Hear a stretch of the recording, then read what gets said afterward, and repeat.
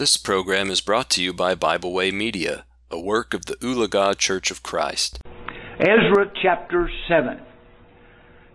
It's been some years ago that we did a study of Ezra, Nehemiah, and Esther. And one of the characters in those three books was this man Ezra.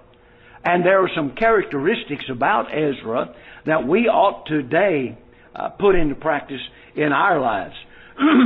In about 531 BC, Cyrus decided by the hand of God, by the guidance of God, that he would allow the children of Israel to return back to Jerusalem. Nebuchadnezzar had come in and he had defeated and overthrown Jerusalem, the nation of Judah and Benjamin, carried them into captivity. That was the southern kingdom of the nation of Israel. They were in captivity 70 years, and then Cyrus came to the throne, and he began to let the children of Israel, or the tribes of Judah and Benjamin, come out of that captivity. One of the great things about that is speaks in chapter 1 how that God moved Cyrus to do that. Of course, that had been prophesied by the prophet Jeremiah, that they would be in captivity 70 years, and then Cyrus would come to the throne, and he would let the people go. And they came out in three groups. The first group was under Zerubbabel. He was the leader of that first group.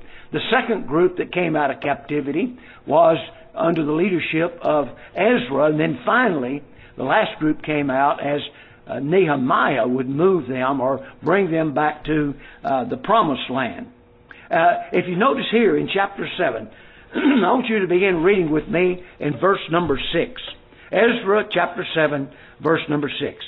This Ezra went up from Babylon, and he was a ready scribe in the law of Moses, which the Lord God of Israel had given. And the king granted him all his requests, according to the hand of the Lord his God upon him. There went up some of the children of Israel, and of the priests, the Levites, the singers, the porters, and the Nethinims, unto Jerusalem in the 7th year of Artaxerxes the king. And he came to Jerusalem in the 5th month, which was the 7th year, which was the 7th year of the king. And upon the first day of the 1st month began he to go up from Babylon, and to the first day of the 5th month came he to Jerusalem, according to the good hand of his God upon him. Now watch verse 10. Verse 10 says, for. You ought to have that word circled, for. For is a word that says we need to think about what's been discussed earlier. For Ezra had prepared his heart to seek the law of the Lord, and to do it, and to teach it, or teach in Israel statutes and judgments. You know, it's a good thing for us to go back from time to time into the Old Testament and look at lessons that we learned there from the people in the Old Testament. Of course, we do not live by the Old Testament. We know that in Colossians 2 and verse 14 that Christ took that old law out of the way, nailed it to the cross. And what we're thinking about is things that were done in the past that we need to have. We need to learn from them today.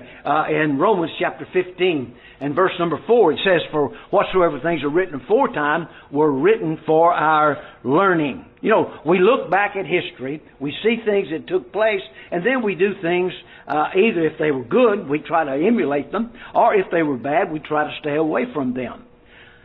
In our lesson today, I want us to think about this man, Ezra. Think about his heart. There in verse number 10, for Ezra had prepared his heart. We're going to be talking about the heart of Ezra.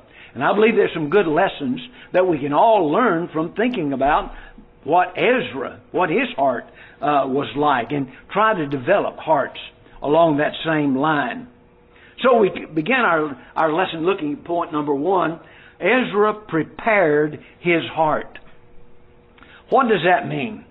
What does it mean when you say you prepare your heart? Well, it's much like the soil. If we're going to plant seeds in soil, we go out and we prepare that soil. We work on it. We fertilize it. We make it ready for receiving the seed so that it might grow. And it's also important to prepare our hearts. In James chapter 1, there in verse number 21, here the Bible is, and if we read further into James chapter 1, we would notice that James was talking about looking into the perfect law of liberty and either continuing in it or going away from it.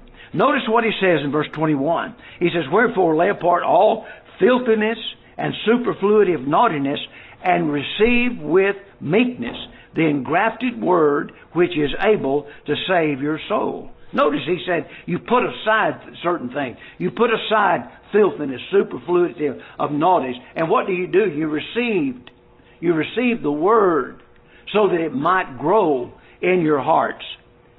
1 Corinthians, we've been looking at this morning, 1 Corinthians chapter 3.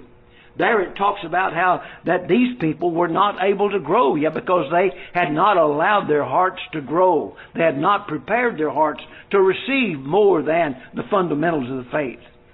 They were still babes in Christ. So it says here that this man had prepared his heart. You know, I ask this question, what about us? Do we prepare our hearts to look into the Word of God? And that's a serious matter. When we talk about having a Bible study, I'm talking about individual, personal Bible study. Do we prepare our hearts as we go into the Word of God? Preparing our hearts to say, whatever the Bible says, I'm going to be willing to do that. I'm going to be willing to put that into my heart and let it become part of my life.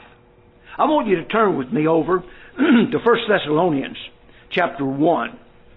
And of course, you remember here with the brethren at Thessalonica, Paul had established the church there at Philippi, and trouble came.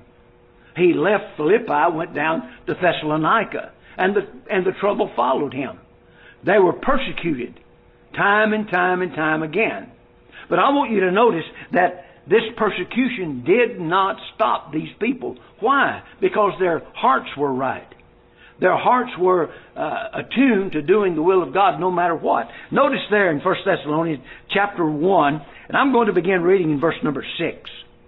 Here it says, "And ye became followers of us and of the Lord, having received the word in much affliction, with joy the Holy Ghost, so that ye were examples to all that believe in Macedonia and Achaia.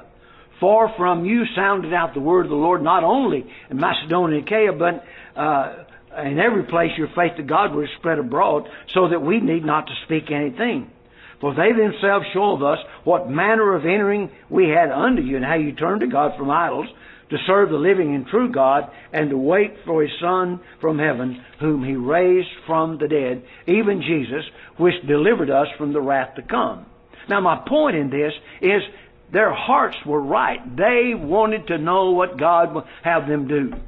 Now, why would I say their hearts were right? Well, persecution came to them. Paul had come down there, and these people had followed him, causing problems. And even later it talks about how they went into the house of Jason, and they brought him out because they wanted to know where Paul was. They were in the mindset of stopping the spread of the gospel of Christ. But notice what it said about these people. Verse 6 said they learned the Word of God. It says, "And you became followers of us, having received the Word," it says, "in much affliction." They received the Word. Why? Because their hearts were right. They wanted to know what God would have them to do. They were willing to learn, but also they were willing then to teach what they had learned. Think about that. Paul was persecuted. Those people had come down to Thessalonica. Persecution was there. Why? Because he was teaching the gospel of Christ. Now, what did these people do? After they received the Word, after they had learned the Word and obeyed the Word, it says they became teachers. Verse number 7 says, so that ye were examples to all that believe in Macedonia and Achaia. For from you sounded out the word of the Lord, not only in Macedonia and Achaia, but in every place your faith to Godward is spread abroad, so that we need not speak anything. First of all, they learned, and then they went out and they taught the gospel of Jesus Christ. Even in persecution, their hearts were right. Their hearts were willing to do whatever it took to be obedient to the Lord. Verse number 9 tells us that they were then willing to worship and to serve. They turned from idols to serve the true and living God. And then in verse number 10, the Bible says they were waiting for the return of Christ. In other words, they were properly waiting for Christ to come. Why? Because they had prepared their hearts to receive the Word and to live the Word of God. Ezra, it says, he had prepared his heart. You know, we need to think about that. Think about this idea of our heart. Making sure that we are preparing our hearts for whatever comes before us. And the idea there is you're prepared for those difficult times. You're prepared for the times of joy in your Christianity. But notice again back in our text there in Ezra chapter 7 verse 10. He had prepared his heart to seek the law of the Lord. We need to have hearts that are seeking God's Word. What does that mean? Well, that means I go out of my way to make sure that I listen to what God has to say. And of course that comes from looking and studying the Word of God. Learning and obeying begins with my heart. I have to make sure my heart is right. I need to make sure that I'm seeking after truth. And that takes a heart that's seeking that which is right. You know, the Bible has a lot to say about the heart. You know, we need to be determined to look for and seek the Word of God. In Proverbs chapter 2 and verse 2, the Bible says, apply thine heart to understanding. Also in Proverbs 4 and verse 4, there it says, let thine heart retain my words. Also in Proverbs 4 and verse number 23, keep thy heart with all diligence, for out of it are the issues of life. Have we prepared our hearts? Are we seeking with our heart? What does it mean when we say we're going to seek? We're going to seek it. Well, that means we're going to do everything that we possibly can. One person said a long time ago, he said, when you seek a thing, you're willing to do whatever it takes to find what you're seeking. You turn over every stone, you look behind everything that might hide it, and you remove those things so that you can see and take what you're looking for. I suppose if I were to ask what we're looking for, what are we looking for? Well, we're looking to go to heaven. That's really the bottom line of our life, wanting to go to heaven. How do we do that? Well, we seek the Word of the Lord.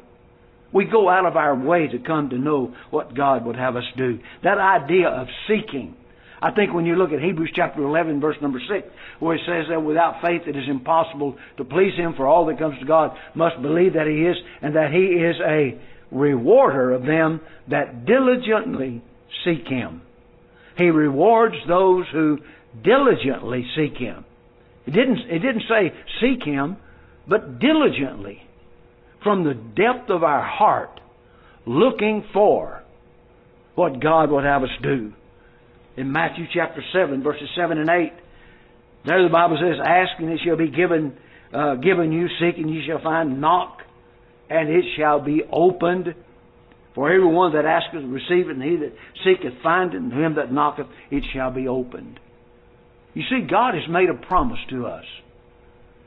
The point is this: are we willing to do whatever it takes to seek God, to look at His Word, to know what is truth? And I know I ask this question far too often, but I really think it's the heart and soul of our Christianity. How often do we study the Word of God? I'm not talking about the hour we have or the 45 minutes we have on Sunday morning in a Bible class, or a couple of hours on Sunday during our worship as we have lessons together. But I'm talking about if I'm really seeking truth, if I'm really seeking the Word of God, I'm going to spend more time than just that short number of hours. I'm going to be spending some time.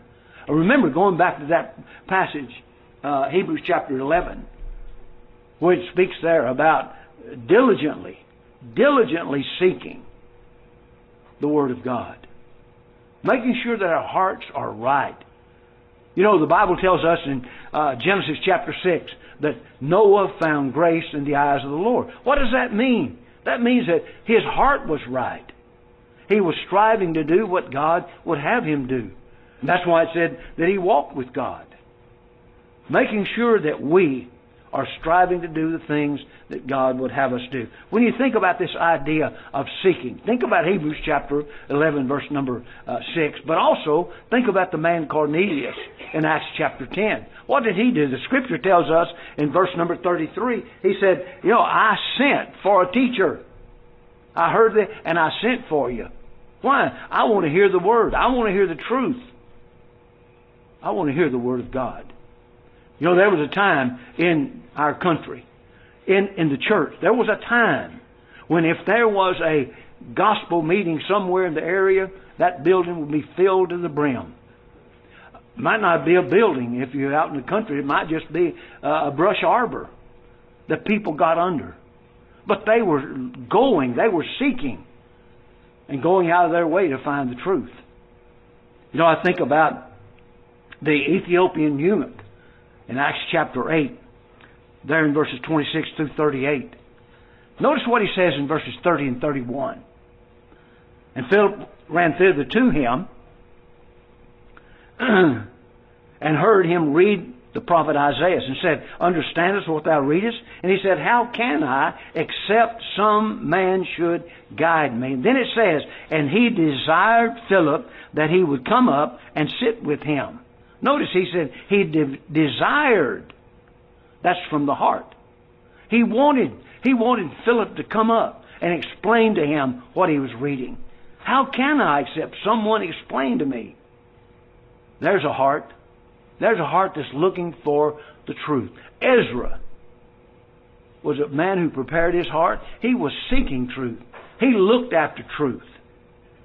Some today don't love truth, so they don't seek truth.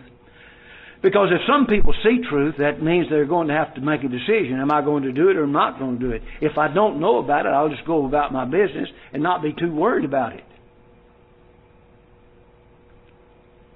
But I need to open God's Word. James chapter 1. There when we read about that man who looked in the perfect law of liberty. There was a wise man and a foolish man, as we would read about in Matthew chapter 7, 21 and following. But the wise man, what did he do? He looked into that perfect law of liberty, and he says he continued therein. Not being a forgetful hearer, one that goes away and forgets the things that he has seen.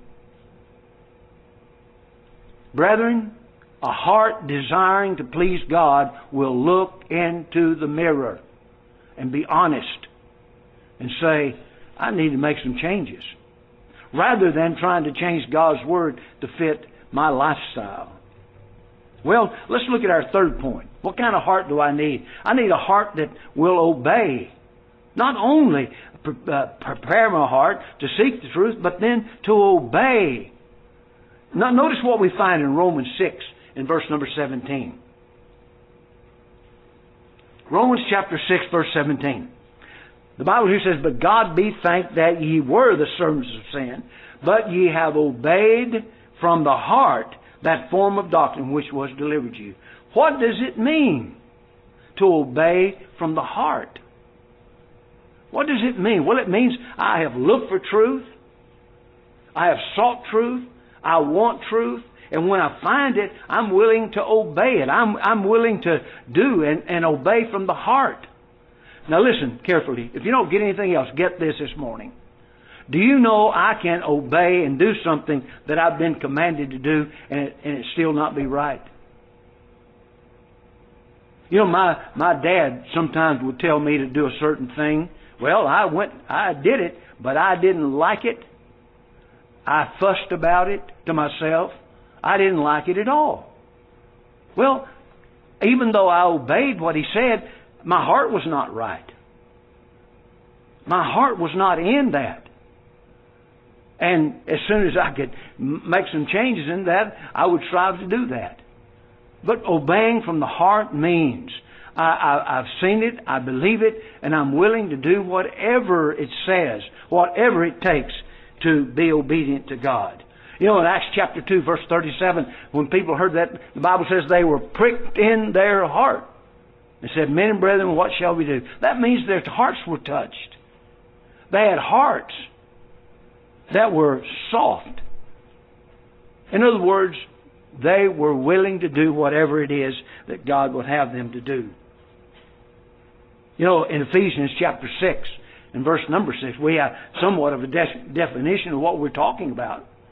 Here the Bible says, "Not with eye service as men pleasers, but as the servants of Christ, doing the will of God from the heart." Not doing it just so somebody will say, "Oh boy, look what he's doing." Doing it because we want to please God. Going back to my dad, that illustration. You know, when he would say something, I ought to have done that because I wanted to please my father. I wanted to do something that made him happy. Same thing is true with God. We need to make sure that we're doing these things to please God. You know, we've used this illustration before, but I think it's a good illustration when we talk about from the heart. You know, we talk about giving as we have prospered on the first day of the week. You know, I could put my entire bank account in there. It wouldn't be a whole lot, but if I put it all in there and I was doing it begrudgingly, fussing about, well, I had put it but it wasn't right. I didn't do it in a proper attitude. The same is true with this. You do it from the heart because you want to please God more than you want to please self or someone else. In 1 Samuel chapter 15, we find an illustration here dealing with the idea of obeying. You remember King Saul had been told to go and completely destroy Agag and all of his armies. Don't spare anything. What did Saul do? He went, he destroyed, but he didn't do all that God told him to do. He did not do all that God told him to do. Samuel came to him and said, "What do I hear? What is the meaning of this bleating of these sheep?" Well, he said, I brought some back so I could make sacrifices. Well, God said, destroy it all. You see, he didn't obey God. He did what he thought he wanted to do. In this verse, 1 Samuel 15:22, and Samuel said, "Hath the Lord his great delight in burnt offerings and sacrifices, as in obeying the voice of the Lord? Behold, to obey is better than sacrifice, and to hearken than the fat of rams." Now, take that. It says, behold, to obey is better than sacrifice. Is he saying sacrifices are not important? Why, no. But he's saying obeying is better than those things we do. But why? Why would he say that? Because, brethren, when we are obedient, we're going to do everything. If I'm obedient to God, I'm not going to leave anything out. I'm not going to leave one single solitary thing out in my work for Him. Obeying is the first consideration. Obeying Him. But then what? Everything else will fall into place. If I set my mind on obeying the Lord, everything else will fall into place.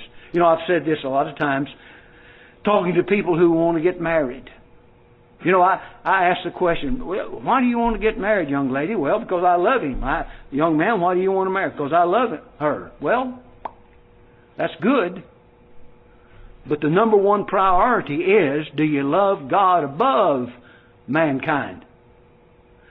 Are you willing to really demonstrate your love? Because if we love God the way we ought to, then we're going to love one another as we ought to. We're going to be doing the things that God would have us do. the way God intends for us to do, if we keep our priorities right. And to obey Him is because what? John 14, verse number 15. What did Jesus say? If you love me, keep my commandments.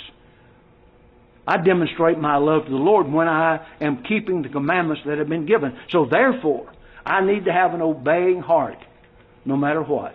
No matter what comes up, I'm going to be obedient to the Lord, not going to change what God has said. In 1 Peter chapter 1, verse number 22, seeing ye have purified your souls in obeying the truth. Here's a question. How much of that truth do I have to obey? Well, I can't leave anything out. Because if I leave it out, I'm not obedient. I'm just picking and choosing what I would like to do, what appeals to me, what I think is right. But I'm to do every single thing that God has for me to do. And then the last point in our lesson this morning is I need to have a heart ready to teach the Word of God. That's what Ezra had. That's what he's going to do. He's going to put back in place the law of Moses. Of course, that was under the old law. They were putting back in place the Word of God, the old law, the law of Moses. He was willing to teach, and he did that. He taught the people. He went against them sometimes in things they were doing. And he really, really dealt with them when they had married those that God had told them not to marry. He said, you can't have them. You got to send them back. He was teaching them the Word of God. You know, and here's the idea I think we ought to have as we would conclude our lesson this morning. When you think about all these things about the heart, the teaching. Now, think about teaching and the heart. When I begin to have real compassion for souls that are lost, when my heart aches because people are lost in sin, then I'm going to try and do something about it. You see, the heart is the very center and core of an individual. Out of the heart are the issues of life. If we use our hearts the way God has indicated we should, you know, things are going to be good with us. Things are going to be fine with us. You know, have we prepared our hearts to seek, to obey, to teach the Word of God? I need to be like this man Ezra. And they had some difficult times, difficult circumstances when they came back out of captivity. There was a lot of work to be done, and there was a need for those who would lead them in that work. Zerubbabel came back first. He put back in place the altar and the temple. Ezra brings the second group back, and he puts back in place the law. Nehemiah brings the third group back, and he puts back in place the walls, the city of Jerusalem, repopulates the city. Why? Because God made a promise in the long ago, that there would be a great nation, that through that nation would come the Messiah, and it would come from Jerusalem. So therefore God is putting back in place that which He had promised and what He expects us to be doing with our lives. Seek, study. Brethren, seek and study. Love it, obey it. Make it a part of our lives.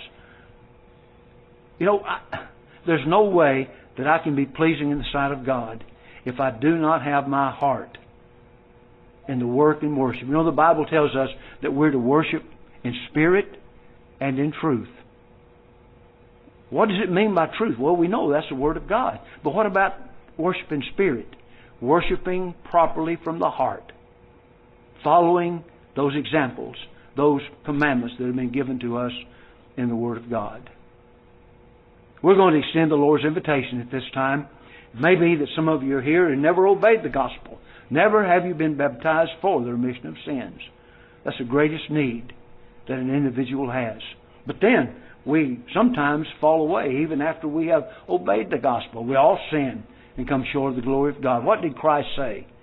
Except you repent, ye shall all likewise perish. Luke 13, verse 3 and verse number 5. We hope you enjoyed this program. We encourage you to subscribe to our podcast on Pandora, Spotify, or Podbean. Thanks for listening.